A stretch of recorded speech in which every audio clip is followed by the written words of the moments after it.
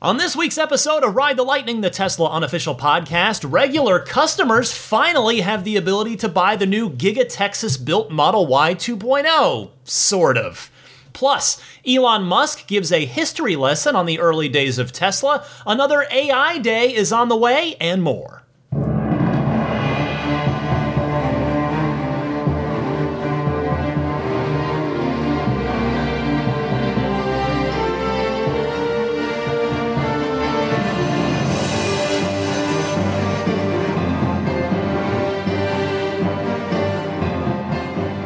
What's happening, friends? Welcome to Ride the Lightning, your weekly Tesla unofficial podcast for May 22nd, 2022. It's episode 355. Daisy the Boxer with me, and my week has been a little unsurprisingly not great.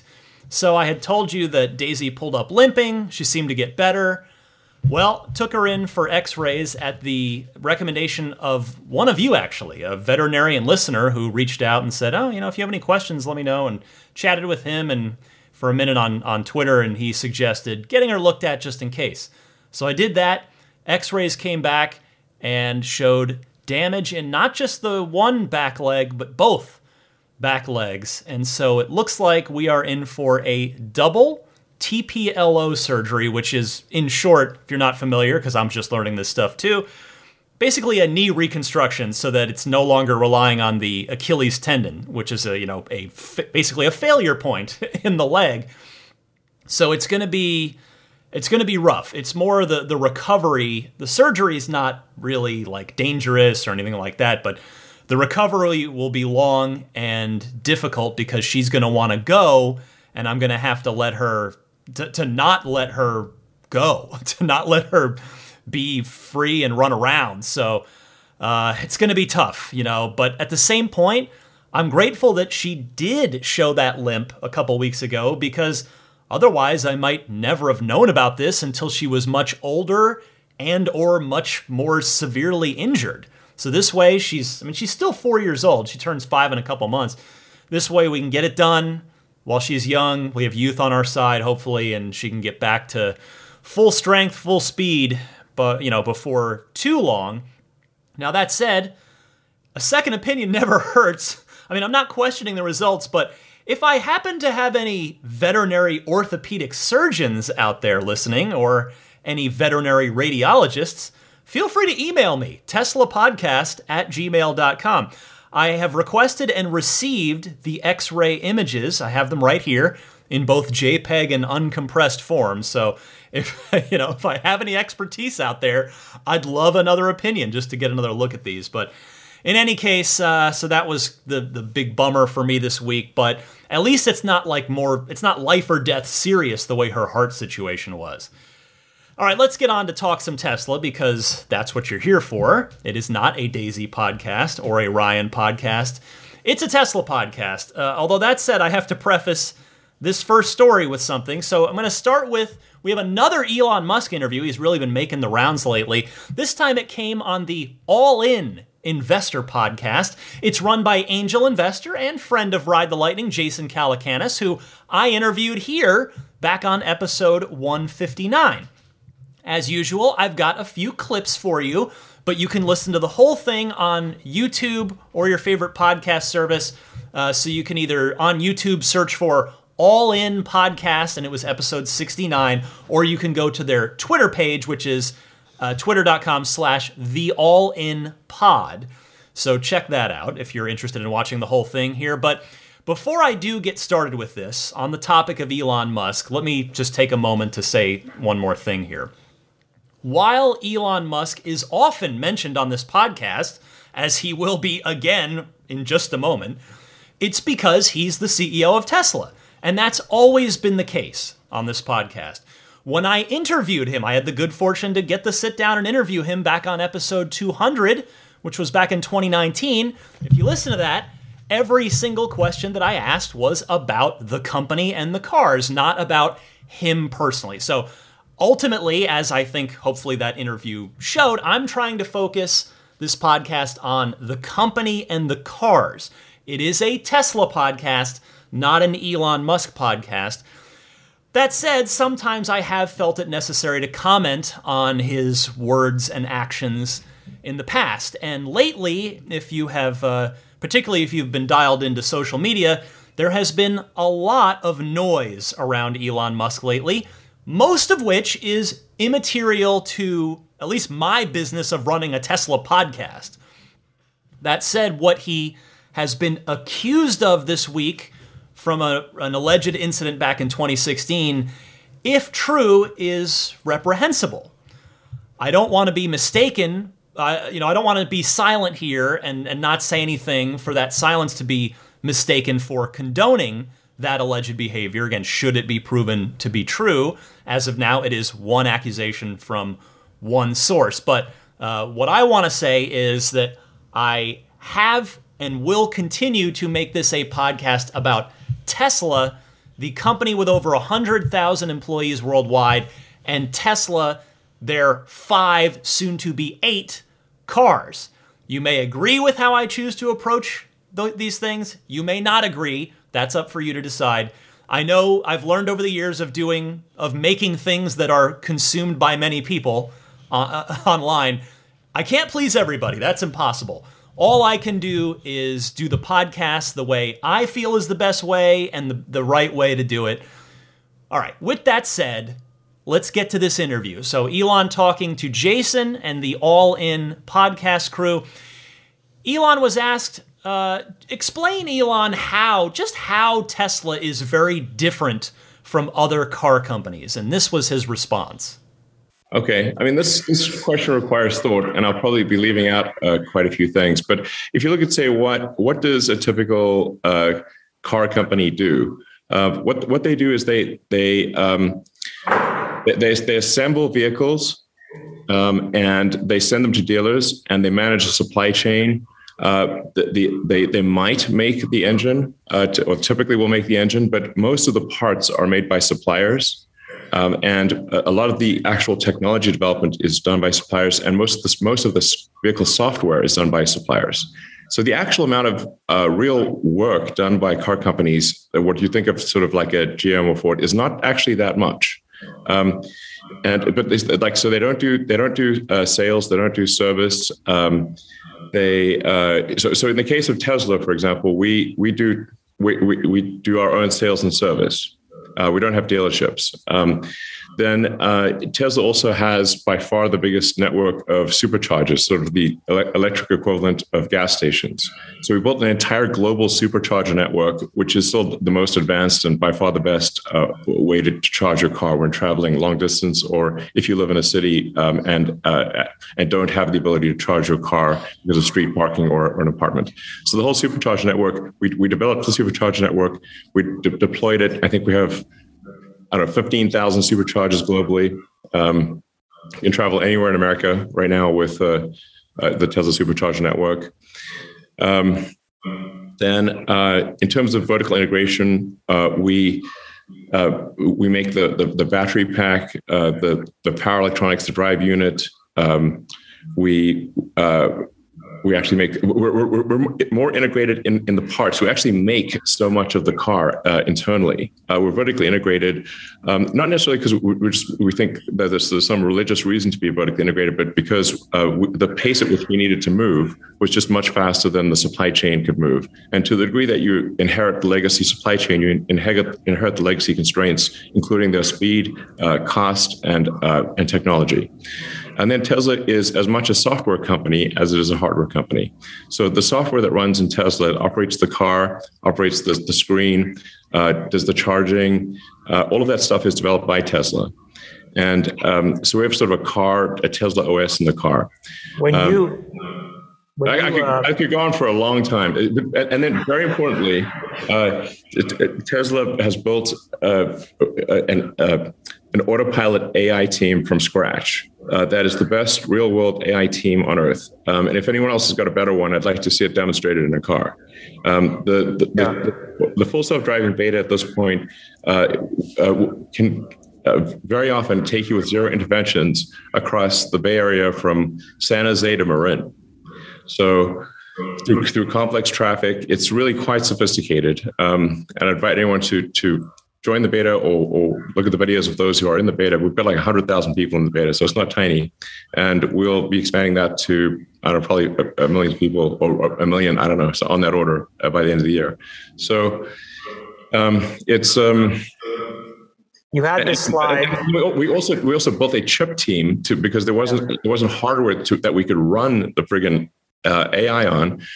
We couldn't just fill the trunk with a whole bunch of GPUs, because they would have created a trunk full of GPUs that would have been very expensive and take a massive amount of power and cooling, just to be able to do what the Tesla designed full self-driving computer can do.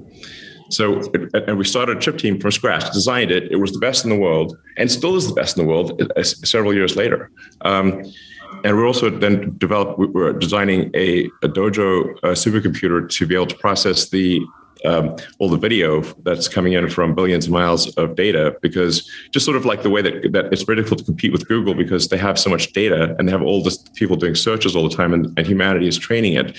But the same is true of Tesla. You really need billions of miles and ultimately tens of billions of miles of training data combined with a sort of a vast training computer, and then optimize inference hardware in the car, and state-of-the-art AI and training and specialized software across the board to be able to achieve a full self-driving solution. That wasn't even everything, and that's a lot. The sales, the service, the software, the battery packs, the drive units, the autopilot team, the FSD computer chip team, the Dojo team, and let's not also forget that Tesla makes its own seats, which most car makers don't, at a seat factory just off-site from the Fremont factory just down the road. And a bunch of the little parts in the car are made in-house as well, as just part of vertical integration. I'll tell you, a friend of mine used to work on the thermal team at Tesla, and the whole blade ventilation system that's on your dashboard for HVAC, that's, now it's used across all 4 Teslas, that was developed in-house too. So it's pretty wild to think about how many different things Tesla does and comparing that to most other automakers. And that's the reason that Tesla's able to iterate and move so quickly and not just maintain their competitive advantage, but build on it. I mean, you heard Elon mention rapid iteration being the primary reason for that vertical integration. And by the way, that whole list, there's one big part of the business that I forgot, which the Elon then talked about here. I mean, insurance is like quite significant. Now, are you okay? I'm okay. Okay. Because the car insurance thing is a bigger deal than it may seem. A lot of people are paying, 30-40% as much as their lease payment for the car in car insurance. So the car insurance industry is incredibly inefficient because they're just first of all, you've got like so many sort of middle entities. You've got from the insurance agent all the way to the final sort of reinsurer. There's like a half a dozen companies each taking a cut, and then it's all very statistical. So that there's even if you're a very good driver, like you could be like 20 years old and a great driver, but it's all statistical. So you either can't get insurance or it's extremely expensive. But Tesla allows for real-time insurance based on how you actually drive the car. You can actually, if you drive the car in a safer way, you actually have lower insurance. So ours is insurance is based on how you actually drive, not how, historically people that, fit your whatever demographic have drive. And then you can close the loop around your insurance rate by simply driving better and looking at your score and lowering your insurance in real time. And people do it. It actually promotes safer driving. Funny enough, after all the recent chatter about Tesla insurance as it's been rolling out to more and more states, I decided to go back into the Tesla app and get another quote. I had originally gotten one when it first launched here in California, which was the first place it did launch. And at the time, the quote was close to what I'm paying now, but not less. It was just barely over, and thus it didn't really tempt me to switch. So, okay, it's been a while. I went in again recently, and the quote that I got this time turned out to be much higher than what I'm paying now, like a good bit higher. And I'm not sure why. I had a 99 safety score before being admitted to the full self-driving beta. But I guess, I don't know, I'll check back in on it from time to time, and maybe it'll go down at some point. It's insurance prices work in mysterious ways. Of course, I recognize my anecdotal experience is just that, my own, and I know that lots of other folks have gotten great rates with it. It is really excellent to have another viable option for car insurance because competition is good. It's good for consumers. And the fact is, this arm of Tesla's business is no doubt going to continue to grow and evolve, not just in the sense of rolling out to more and more states, but in terms of what it offers and how competitive it's priced, etc. Next up, the founding of Tesla has long been disputed between Elon Musk and Martin Eberhard. Here's Elon giving a clear explanation of his rundown of the events. Been involved when Tesla was nothing but a piece of paper. Let me be crystal clear. No, they didn't bring me in either. I was going to start an EV company with JV Straubel, and based on the AC Propulsion T0. And when I asked AC Propulsion if it was okay to do that, they said, well, there's also some others who want to create an EV company, but have not created one yet. Yes. Would you like to join forces with them? And I said, okay, well, we'll do that. That was a huge mistake. JV and I should have just started the car company ourselves. Instead, we teamed up with Eberhard, Topping and Wright. Big mistake. The actual moral error here was me trying to have my cake and eat it too, which is like, I just want to work on the technology and the product and have someone else be the CEO and sort of run the business operations, because I just like working on technology and product and design. And also I was like doing SpaceX, at the time, and our rockets were blowing up. So it seemed like, okay, this is like, I always wanted to do an electric car company. This is how I can have my cake and eat it too. That was a huge mistake and fundamentally a moral error. So in the end, I had to friggin' be CEO, and I didn't want to be, basically. But it's either that or the company's going to die. So we started with really just nothing, and the T0 prototype from AC Propulsion. That's the precursor to Tesla. To be 100% clear, once again, when we created Tesla, when I joined, there were no employees, there was no intellectual property, there was no prototype, there was nothing. If that clip sounded a little strange at a couple parts, it's because I had to cut out a couple of F words from that. So clearly Elon is very passionate about this topic. But if you've ever wondered about how Tesla got started way back in 2003, it's funny to think about. Just, the Roadster, which itself is now going to be 15 years old next year. It's 14 years old now. The Roadster was 2008, but Tesla was founded in 2003. Their first 5 years, they did not have an actual car. They did license their technology to a couple of folks in those early days, to Daimler and to Toyota for the RAV4 EV.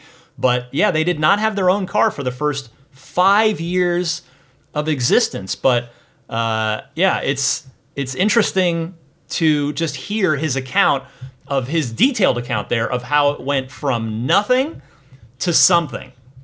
And now look at it today. Again, over 100,000 employees, one of the most valuable companies in the world, the most valuable car company in the world. It's pretty incredible. All right, here's one more clip. Again, check out the full episode if you're interested in hearing the whole thing, watching the whole thing. This one is recounting more early Tesla history. You may have heard the short version of this before, but here's Elon remembering a very fateful year, 2008, when Tesla was on the verge of bankruptcy as the recession was taking hold. I mean, that was... Yes, we were on the ragged edge of bankruptcy so many times it was ridiculous. 2008 was one of the worst years, where basically GM and Ford, so GM and Chrysler, Ford almost went bankrupt, and trying to raise money for a startup electric car company in 2008 while GM is going bankrupt was difficult to say the least. People were angry that I even asked them for money. They're like, hang up. So the only way that Tesla actually made it through 2008 was a subset of the existing investors, which includes like people like Antonio Gracias and Steve Jurvetson and a few other key people, Ira Ehrenpreis, who I hold a debt of gratitude to this day. And I put in all the money I had left, and they said everything, literally everything. I didn't even have a house, so. This is my ex-wife at the house. So I was like staying actually in Jeff Skoll's spare bedroom. But there was the subset of the investors would say, okay, if they're putting as much as I put in. So I put in everything. And then we closed that round 6 p.m. Christmas Eve, 2008. It was the last hour of the last day that it was possible, because after that, people were like kept breaking for the holidays, and we would have bounced payroll 2 days after Christmas. I'll bet it's got to be a pretty cool feeling if you're one of those early investors that Elon mentioned there, who believed in the company enough back then to float a bit more money so that Tesla could survive. And then what happens? Tesla goes on to become this world-changing behemoth that it is today. That's got to make you feel good if you're one of those people, and also, no doubt, very, very rich as well. It's going to make you feel good, and it's going to make you feel pretty rich. All right, so again, if you want to check out the rest of the interview, it is the All In Podcast, episode number 69. Next up this week, I believe it was just on last week, where I said that it seemed like something was going to give with regard to the Texas-built standard range all-wheel drive Model Y, the one that is currently only available to Tesla employees. That it just felt like something's got to happen there soon. Well, here we go. Drive Tesla Canada reports that Tesla has begun offering existing Model Y reservation holders in Austin the option to switch to that new standard range Model Y 2.0 for faster delivery. They write, the automaker has started emailing Model Y reservation holders that live near Giga Texas to give them the option to change their order to the new configuration for faster delivery. According to a copy of the email titled, Accelerate Your Model Y Delivery, sent to a gentleman by the name of Ganesh, who lives in Austin and has a 7-seat long-range Model Y on order, Tesla says that he can switch to their, quote, latest configuration and take delivery within weeks, end quote.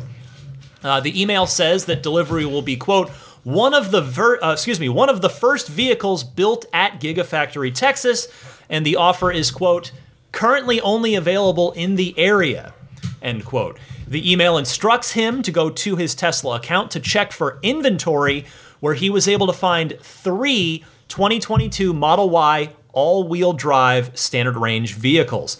Although they don't specify that they are the standard range model, the 279-mile range is the giveaway.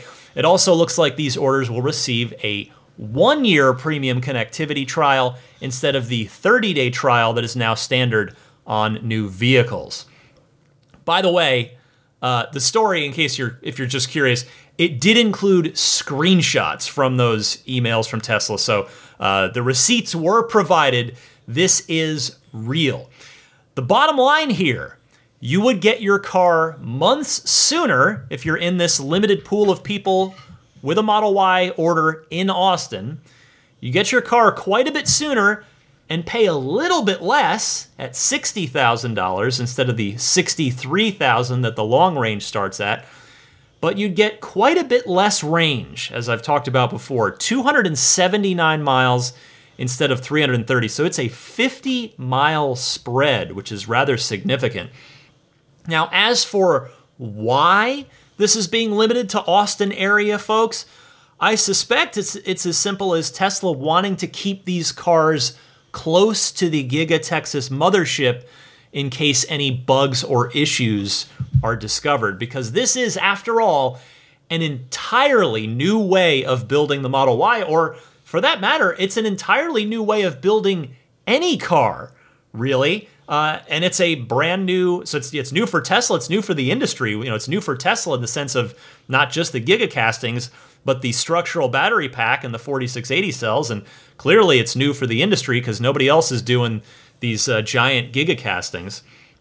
It's also brand new battery tech and a brand new battery form factor as well. So there's a lot of new going on here, and thus, if any early issues are found, they can be quickly and quietly addressed by the Giga Texas team, presumably by either sending engineers out to the customer's home or maybe having the customer bring the car to the Giga Texas factory. Here's one question I have, though. How are the delivery logistics being handled? And by that, I mean, I'm referring to the Texas law that's still on the books that prevents Teslas being sold directly to consumers in the state, thus necessitating that the car be sent over a state border out of Texas and then brought back in. If you remember, the recent Texas state legislative session at the beginning of this year, which has, by the way, long since ended for another 2 years, they only meet every other year, the state lawmakers in Texas did not pass a Tesla-friendly bill to end that anachronistic policy, despite the fact that Tesla is bringing not a few, but thousands of jobs and a lot of revenue to the state as well. So does Tesla have to put all of these Model Y 2.0s on a car carrier, send them to the closest state line, have them cross that state line, turn around and head back? Like, is it literally that silly? Is that what has to happen? I'm not sure, but regardless, I really am thrilled to see regular customers finally getting their hands on the new Model Y 2.0. It coming up soon. I mean, we don't have any confirmed deliveries other than, of course, the employees who took delivery starting at the Giga Texas grand opening, but it will be in some number of weeks from now. We're much closer. I mean, maybe it's 1 week, maybe it's 2 weeks. I mean, if these cars are built and in inventory, that means they exist, and presumably delivery can't be too far away. But again, we do know there are 2.0 cars already on the road. The 4680 cell is out there, but just in the hands of Tesla employees for a bit longer. And no disrespect to the Tesla employees who are driving those cars, but it is a different thing when a regular customer with no formal ties to the company has their hands on those cars. Very, very exciting here. Love it. Speaking of product availability, there are, unfortunately this week, a lot of very frustrated people out there with orders for the new long-range Model X. I will let Robert from Texas explain in this phone call.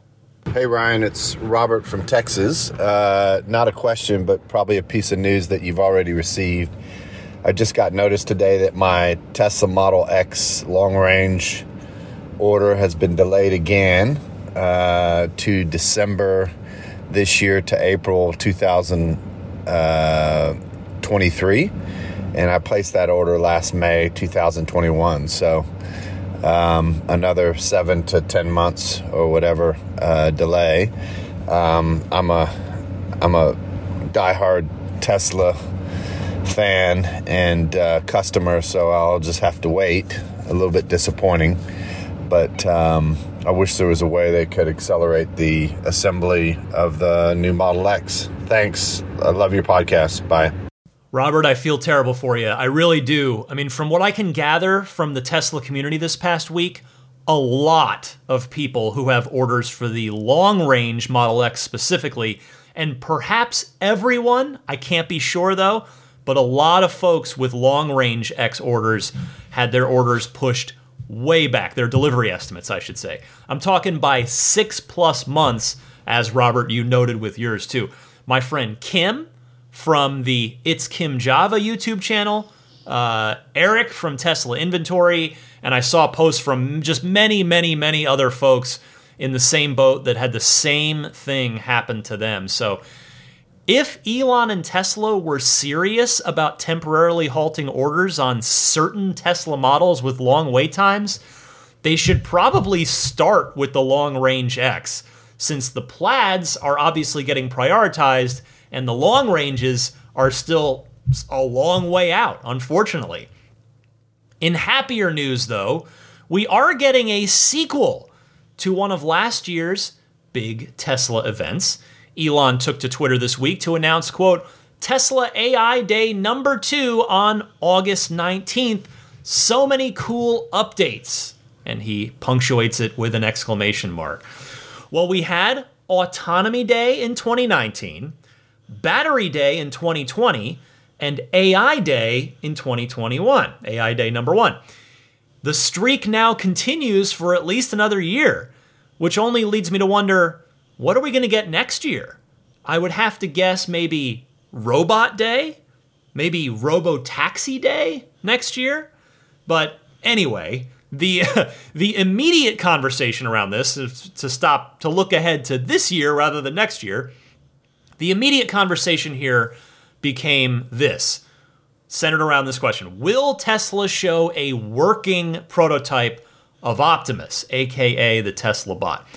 I am of the opinion that it might be too early for that. And yes, I do realize Elon did say that they hope to maybe have the first version of it on sale next year, but as of yet, we have not seen or even heard about any working version of it yet. You'd have to think, for a project that Elon is clearly this excited about and this bullish on, he'd be tweeting about it. He'd be tweeting about what it's doing, what they're testing it with, and I would have to think he is not going to stay super quiet on it. He's going to be sharing that excitement on Twitter. So I just, that's where my thinking comes from.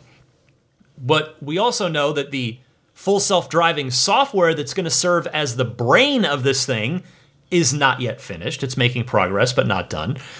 I suspect that at this AI Day number 2, we will hear more about the next phases of this real-world AI that Tesla's building to power FSD that Elon has talked up quite a bit, including the Tesla bot. I mean, I'm sure it will be mentioned. It will be part of the presentation, as will, I have to imagine, the dedicated robo-taxi vehicle that we learned about on the earnings call not too long ago.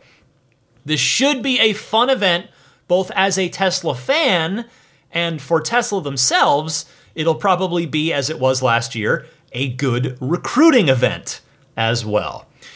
Finally this week, Panasonic says that Tesla has asked them to speed up development of their 4680 batteries. This story comes via InsideEVs.com, so a tip of the cap to them. And they write, Panasonic CFO Hirokazu Umeda revealed that Tesla has asked Panasonic to speed up the development of the new 4680 cylindrical battery cells. According to Bloomberg, Panasonic notes strong demand for the 2170 type cells as well. Those, of course, are produced at the Gigafactory in Nevada for both the Model 3 and the Model Y. Umeda-san, the chief financial officer again, said, quote, "We can't say more than what has been released, but we are getting many requests. We are seeing continued strong demand from Tesla for 2170 batteries, but also for faster development on the 4680, end quote. Well, this should come as zero surprise if you've been listening to the podcast for any length of time. This has been a big topic lately, but I mention it here because at least to me, I just find this encouraging to hear as a Tesla fan that, hey, Tesla's not just working super hard themselves, they're pushing all of their partners and suppliers to get a move on as well. I mean, as I've said a number of times before, I personally believe that the 4680 cells, above anything else, are the single biggest key to the next decade of Tesla's growth and prosperity, and thus also to their mission. So to hear that Panasonic continues to be a strong partner who's putting its foot on the accelerator in order to get more 4680s into production faster, that is a very reassuring thing to me as a Tesla fan, and probably is to Tesla investors as well. On a related note, I wonder if the 4680s are going to be made at Giga Nevada, where Panasonic is Tesla's equal partner, if you weren't aware, on that facility. I mean, presumably yes, because why wouldn't they? But I suppose the only reason to even second guess that question that I posed to myself aloud at all is because tons of 2170s for the high volume vehicles are already made at Giga Nevada, as well as the 18650s for the S and the X too. That said, we know there should be plenty of room to expand at Giga Nevada and put in at least one 4680 battery line. So there's probably no reason to believe, or no reason not to believe, that the 4680s won't be spun up there as well. I mean, if so, if that is indeed what comes to fruition, you'd have 4680s being made in Reno, Fremont, Austin, and soon Berlin. And on top of that, Panasonic has already publicly stated their intention to build a new battery factory here in the United States as well, which would no doubt also make more cells for Tesla and potentially other automakers too, although Tesla has such a great relationship for such a long time with Panasonic, and on top of that, Tesla's made it explicitly clear that they will buy every battery cell that they can get their hands on from anyone, particularly given Tesla's aforementioned and oft-mentioned goal of 10xing their vehicle output by the end of the decade. That's why I believe the 4680s are the crucial part of the next decade for Tesla. It's, obviously autonomy, FSD is huge, but to get to 20 million vehicles per year, you just need a whole heck of a lot more cells, and the 4680s are the key to that. That is everything I've got for you in the world of Tesla news for this week. But stay tuned in just a moment. I've got the Ride the Lightning hotline ready to go. A bunch of your excellent phone calls teed up right after this.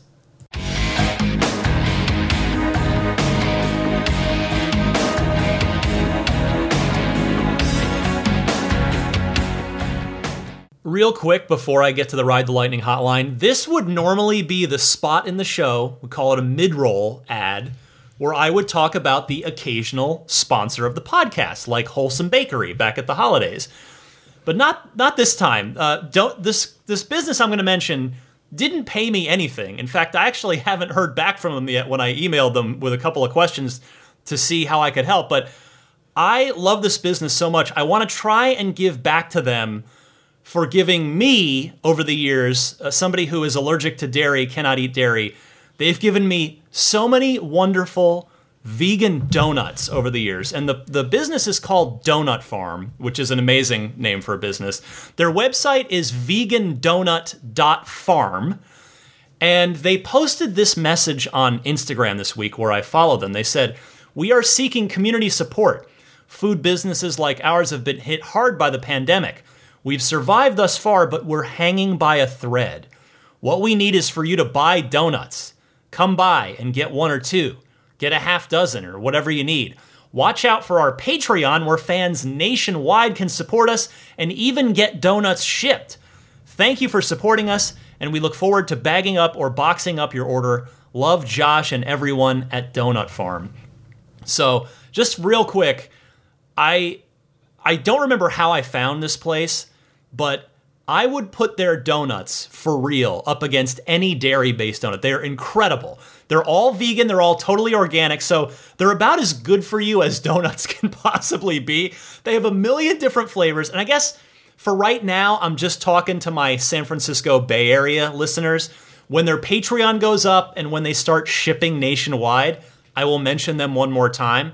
But for now, I know I have a lot of you in the greater San Francisco Bay Area. If you happen to be, they have two locations. They're in the Ferry Building in San Francisco, or they've got a spot in Oakland over near Berkeley. Check them out. Just go to the website, vegandonut.farm. You don't have to go. You can DoorDash them to yourself. You can order them that way.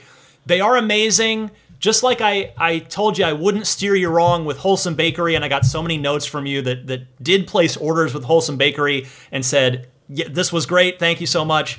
I would not steer you wrong with Donut Farm either. Maybe order some for your office and expense it. Just have them DoorDash to your office for you Bay Area folks. So let's help keep this amazing vegan and organic business going. I'm recording on Friday night as usual. I'm going to get a dozen tomorrow morning. I'm going to go over, get them, bring them back, and just work on them for a few days. My daughter loves them too. So just a little love and support for Donut Farm. All right, Ride the Lightning hotline time. Your questions, your comments, your discussion topics about everything pertaining to the world of Tesla. If you would like to participate, I welcome you. I invite you. I love hearing from you. I think your voices add a lot of awesomeness to this podcast. So if you'd like to call in, you can do so in one of two easy ways. Either use your smartphone's built-in voice recording software and record your question, and then email it to me at the email address teslapodcast@gmail.com. Please try to keep your call to 90 seconds or less. I respectfully ask so that I can get to as many people each week as possible. Alternatively, you can take that same 90-second or less question and just call in and leave a message on the actual Ride the Lightning hotline. That toll-free number that you can dial anytime, day or night, is 1-888-989-8752. Again, that's 1-888-989-TSLA. And if you know someone special with an upcoming birthday, anniversary, graduation, or some other special occasion, you can give them a unique gift of recorded voices from friends and family telling them why they're special. The recordings can be podcasted or put onto a keepsake. Visit lifeonrecord.com to learn more. Kicking it off with Stefan from Monterey. Hey Ryan, it's Stefan from Monterey. About your story regarding Tesla possibly putting their reservations on hold because the queue is so long. I'm thinking they might actually do it, and that has to do with price increases. If they have an entire queue of people waiting upwards of a year or more with a locked-in price, a lower price, they can't implement price increases on those people, and yet they have to deliver those cars at a later date when it costs them more. So they don't want to have a long line of people waiting for cars at a lower price when there's a big demand still for their automobiles, and they could raise the price on those people. It doesn't seem to be affecting the demand very much. So I don't know. That could very well be. I don't want to be that cynical, but they might be thinking about the bottom line, which is what they're supposed to do. Anyway, thank you. Bye. Stefan, I always appreciate your calls, and you are right on the money on this one. Great point here, particularly after what we heard on the earnings call recently about price increases being made as a way to forecast what Tesla's costs are going to be in a year from now when today's orders are finally ready to be delivered. Your point is so good that I wish I'd made it myself when I first talked about it last week. This is why the hotline section of the show is so great. So great point again. Thank you so much for calling in. Going next to Trent from Atlanta. Hi, Ryan. It's Trent from North Atlanta area. I just wanted to touch base with you about your cracked windshield. Federal DOT regulations require that any vehicles on the road protect their load and keep the load particles from striking other vehicles.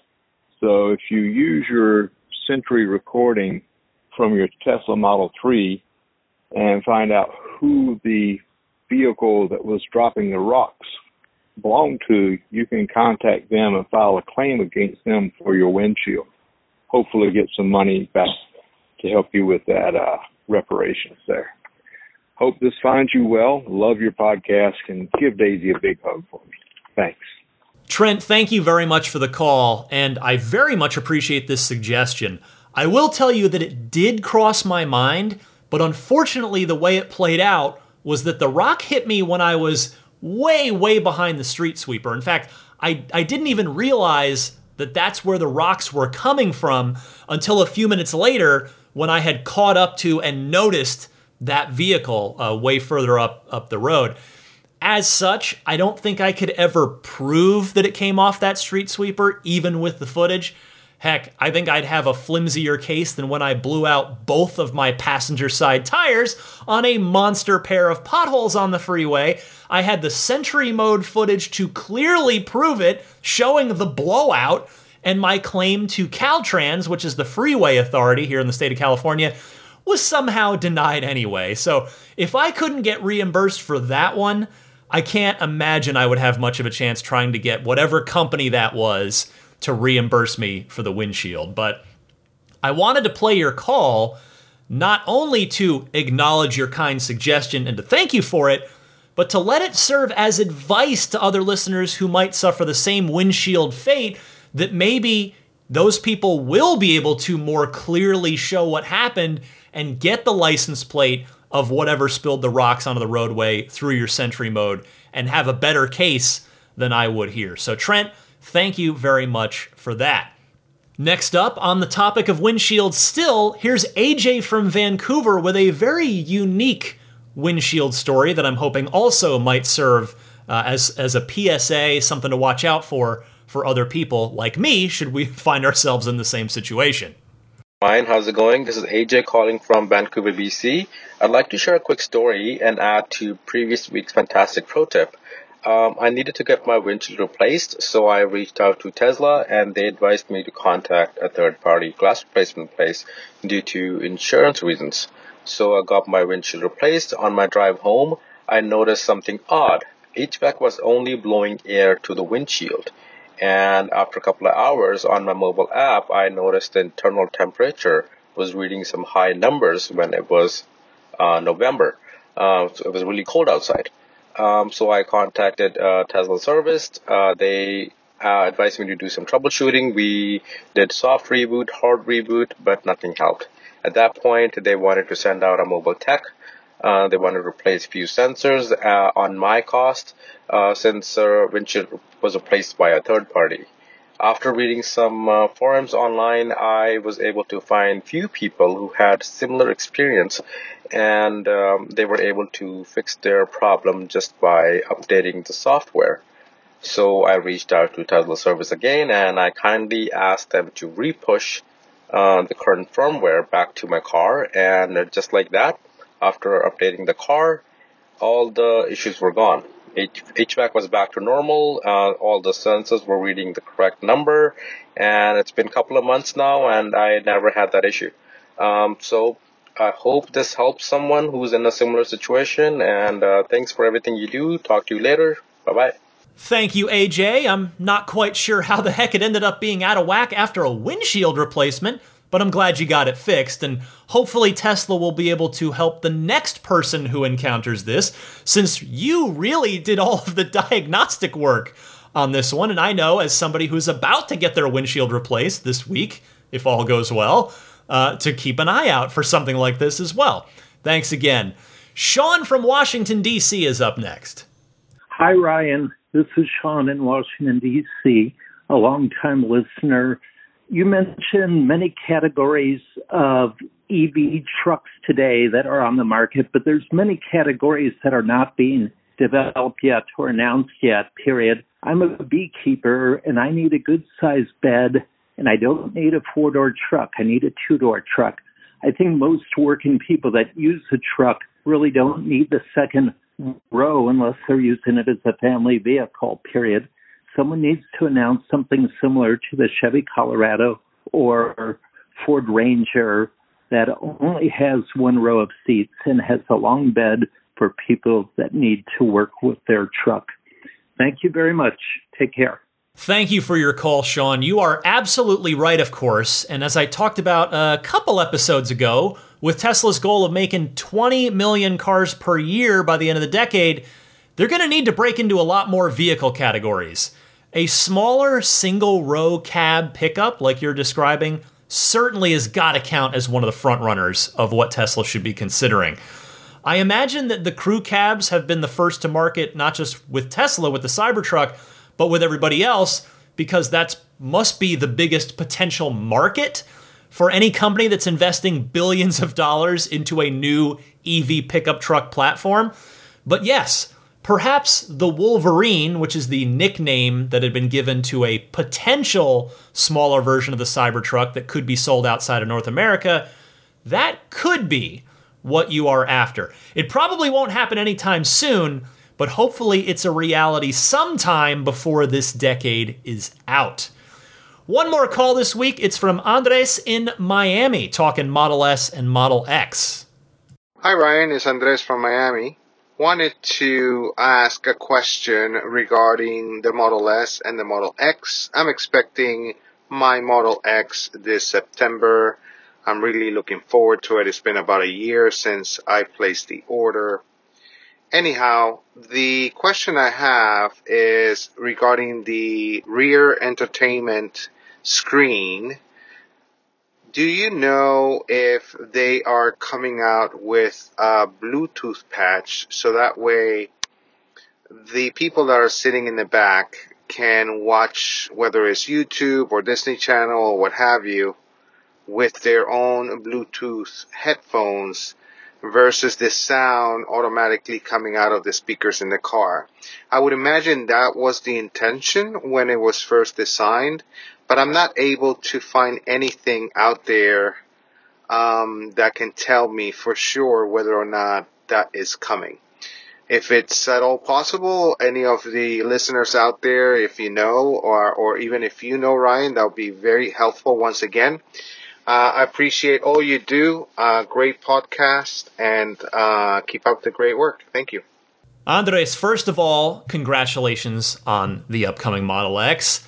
You did send this call in the beginning of the week. I wonder if since you sent it in, if you got stuck in that big group of delays that I was talking about earlier in the show. I hope you didn't, but man, it's so unfortunate for everybody that's trying to get their hands on a Model X right now. But Andres, regardless, I hope that you're able to get your X soon. Now, to answer your question, I have to say I'm not 100% sure of the status of it now. And so I'm going to invite any owners of the new S or X to correct me if I'm wrong here.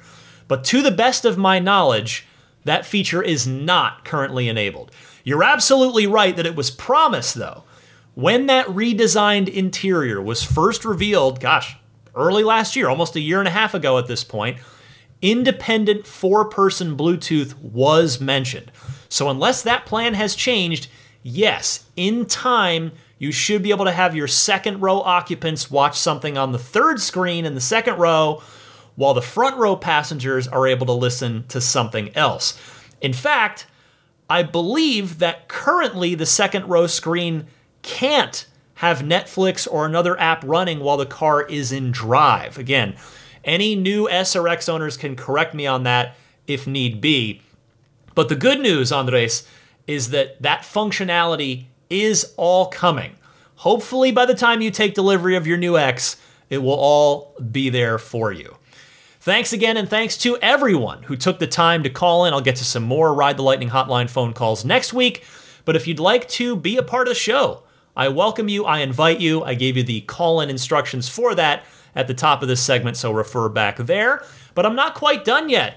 I'll give you an update on my broken windshield. I'll give you a pro tip of the week and more coming up right after this.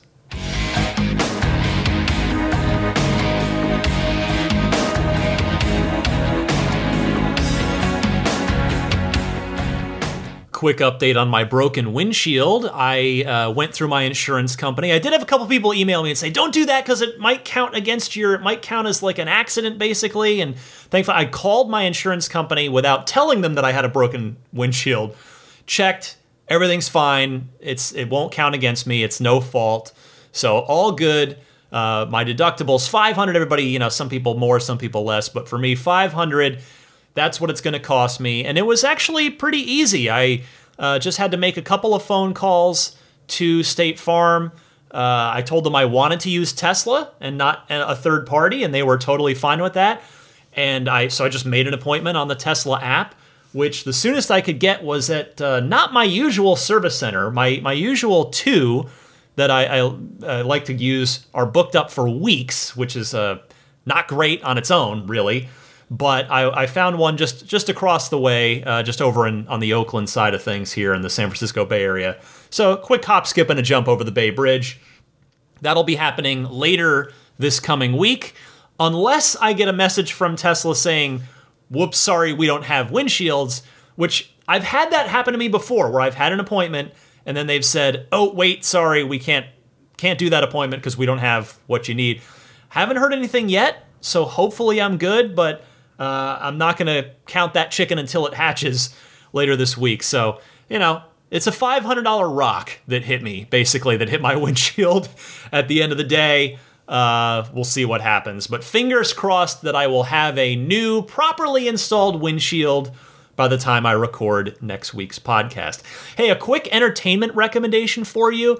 Star Trek Strange New Worlds. I really wanted to love Star Trek Picard.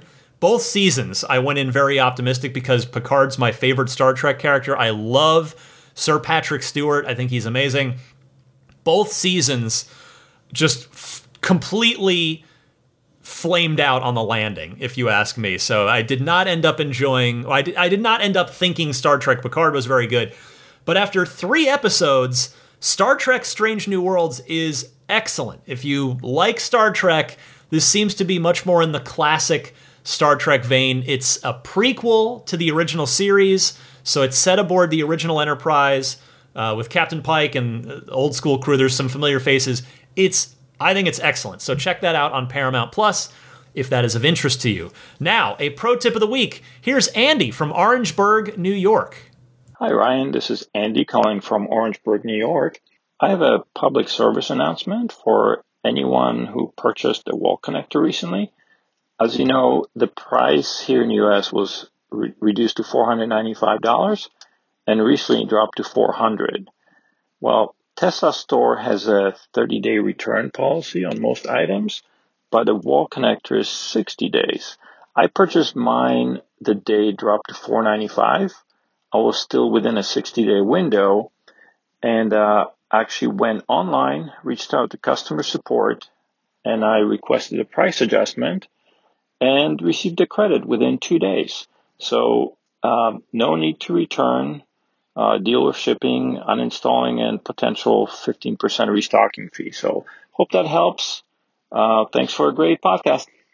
Andy, I'm going to go ahead and call this a pro tip, even though I think you were very fair in labeling it a public service announcement. I think it's great information for anybody that's purchased one recently.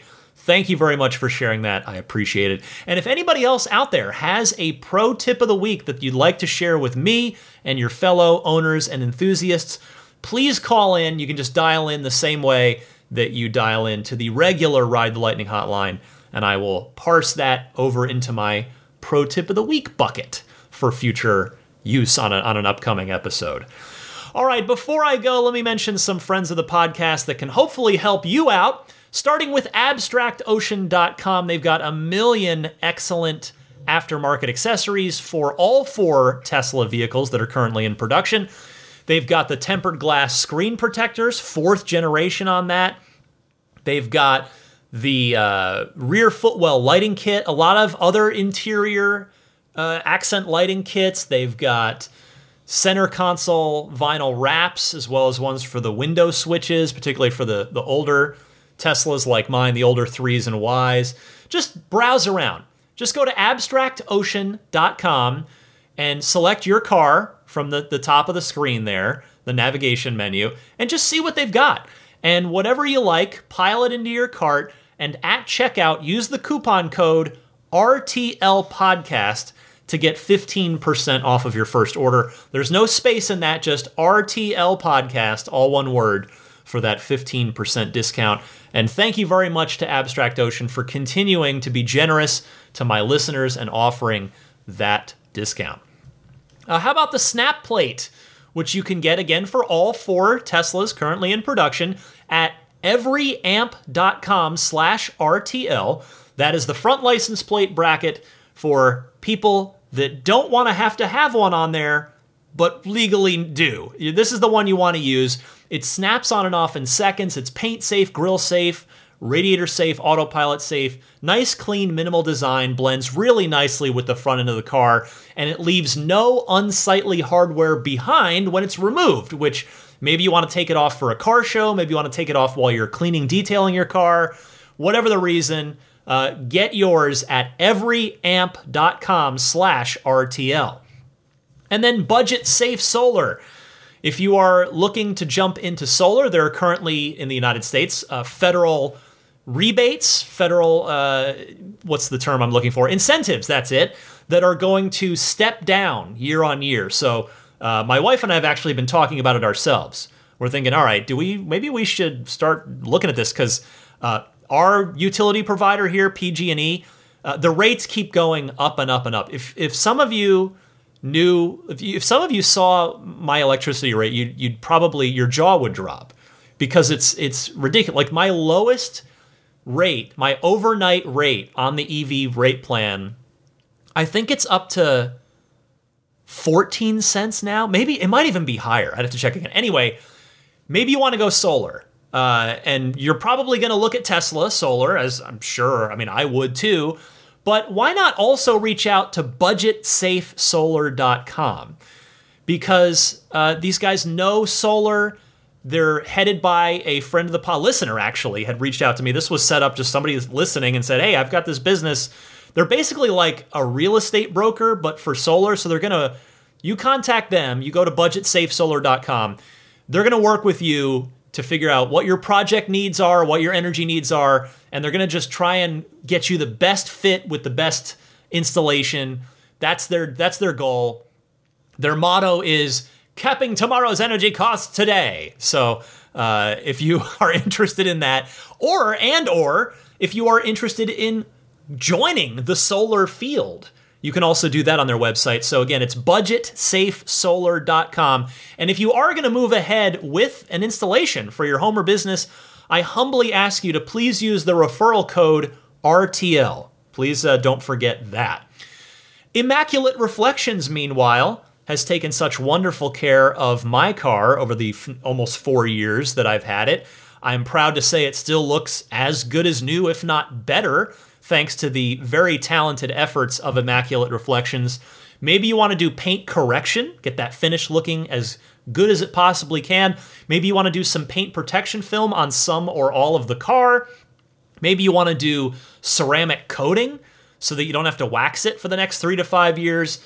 Any of that, all of that, go to irdetailing.com, and when you reach out through that website, mention that you're a Ride the Lightning listener, and there'll be a nice little discount waiting for you if you do book work with Immaculate Reflections. PureTesla.com/RTL, your one-stop shop for your dash cam and Sentry Mode needs. The 128 gigabyte kit, micro SD based, designed for the constant reading and writing that the dash cam and Sentry Mode do. I've got one in my car. It's $49 shipped free in the US. Pretty good deal there. There's also a 256 gig for $69 if you'd rather step up and have a beefier drive on that. But get yours at puretesla.com/RTL. Comes fully formatted, just straight out of the package, right into your car. Couldn't be easier. Check that out. They also have those wireless game controllers too. If you do a lot of gaming in the car, maybe you spend time at superchargers or waiting for your kid to come out of a extracurricular activity every week, karate practice, sports practice of some kind, get those wireless game controllers from puretesla.com/RTL as well. And then Jada. Jada's got the Jada USB hub console for the newer Model 3s and Model Ys with the newer center console design. It's a storage organizer, USB hub, Apple Watch charger, and AirPod charger all in one. There's that. There's the Jada Tray, which is a drop-in, no tools required, tech-focused center console organizer. There's the wireless charging pad for older Model 3s like mine. So they've got a nice little lineup of products. I've got a coupon code for you if you want to buy any of them. Here's a discount. RTL, that's the coupon code to use. All I ask in return is that you use my referral link to go there and buy those products with that coupon code. And that referral link is getjada.com/REF/8. And Jada there is spelled JEDA. Finally, the Patreon, as I've been talking about the last couple weeks. I've got the 6th anniversary of the Patreon coming up soon, and a little later this summer, the 7th anniversary of the podcast itself. Pretty crazy. Like I said, I've got a couple new ideas coming, so I'll talk about those here in just another, I think maybe 2 episodes from now. But don't let that stop you, because anybody's gonna be grandfathered into anything new that I do. So you can go to my Patreon if you'd like to support the podcast as I hope at some point you'll feel like I've earned your support. You can find my Patreon page with all of that information at patreon.com/Tesla Podcast. Patreon is spelled Patreon. Support tiers start at just $5 a month, or you can do it as an annual thing too. Just pay once for a year of support, and that comes with a 5% discount if you do it the annual way. But again, $5 a month, and that will get you early access to each week's episode. Then there are higher tiers with more perks, and they all stack. So the higher you go, the more perks and things you get. And hopefully you will find those beneficial and useful and enjoyable. And you can support the podcast, which again, I would be humbled and grateful if you chose to do. You can get this podcast on any of the major podcast services, including Apple Podcasts, Google Podcasts, Stitcher, TuneIn, and Spotify. Those two are built in natively into your Tesla. I'm also on YouTube, just in audio-only format, but if you just have a YouTube tab open all day and want to listen that way, just search Ride the Lightning Tesla on YouTube, and you'll see my channel pull up, and you can subscribe right there for no cost, of course. And my email address, teslapodcast@gmail.com. My social media handles, it's the same on both Twitter and Instagram, DMC_Ryan. Twitter's a lot of video game stuff for my day job with the occasional Tesla bit mixed in. My Instagram is all Tesla all the time. So again, DMC_Ryan if you care to follow me on either of those. And with that, let me say hello and thank you to the higher tier Patreon backers who, as part of their bonus, get a shout out and a thank you each and every week. Let me start with the Plaid tier.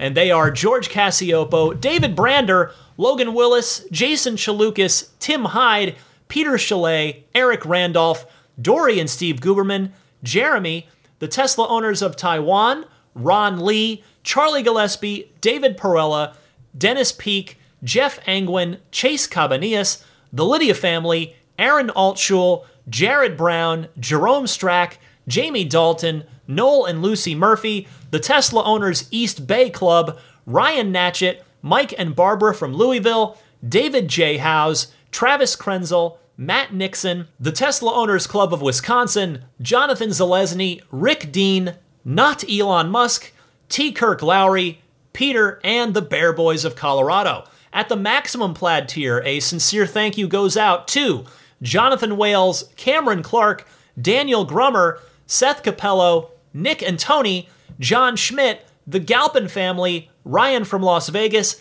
Darren Nickel, Kaz Barnes, Ulrich Lassa, Brett Libano, Patrick Wisniewski, Gil Cabrera, Hay Watley, Eric Brown, Mark Eversole, Todd Badger, Joe Edgel, Kevin Yank, the Tesla Owners Club of San Joaquin Valley, Michael Williams, Will Stedman, Mait Suaru, Derek Nesselrote, Justin Perez, Jeremy Harris, Chris Beach, Tom Mills, Alex Brem, Tyler Smith, Corey O'Donnell, Matthew Graham Dronberger, Scott Gillis, Aaron Huxley, John Cody, Aaron, Andre Kent, Joel Sapp, Kim Bay, Paul Casarino, Richard Corley, Chris Osborne, Zach Schwartz, KB, Matt Asbury, and We Drive Tesla EV luxury car rental in Oahu, Hawaii. Finally, the Roadster in Space tier backers. A super thanks goes out to them. They are Pete White, Lyle Austin, Steve Radspinner, Fernando Cordero, Lawton from Chicago, Sean Neidig, Scooter Ward, Neil Weaver, Jackson Wallace, Crafty Geek, Richard Stokes, Rolf and Jennifer Evers, Howard Anthony Smith, Victoria Iacovetto, and Tesla Hitchhiker 42. A huge thanks to all of you for listening to the podcast each and every week. An extra big thanks to all of you kind enough to support me on Patreon at any of the tiers. I sincerely appreciate that. You are making a wonderful, positive difference in the life of me and my family.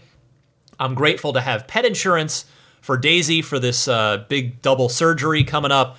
It's still going to be some out of pocket. I have I'm not fooling myself there. I know that's coming, but thank goodness that I've had the pet insurance. Boy, it's really come in handy with this dog. And yeah, I've been happy with my pet insurance company. I learned a lot from the pet insurance last time with Maggie of what was good and what worked and what didn't. Did a little more research. Been very happy with this pet insurance company that I'm using with Daisy. Anyway, that will wrap it up for Ride the Lightning episode 355 for Daisy the Boxer, who she's going to get a couple weeks. I've got a business trip coming up, so I'm not going to do the surgery like tomorrow.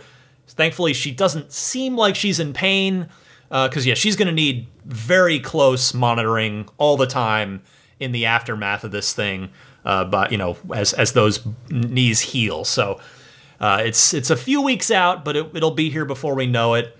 Keep her in your positive thoughts if you can. And so with that, I wish you all happy electric motoring, and I will see you back here, as always, next Sunday at 9 a.m. Eastern, 6 a.m. Pacific.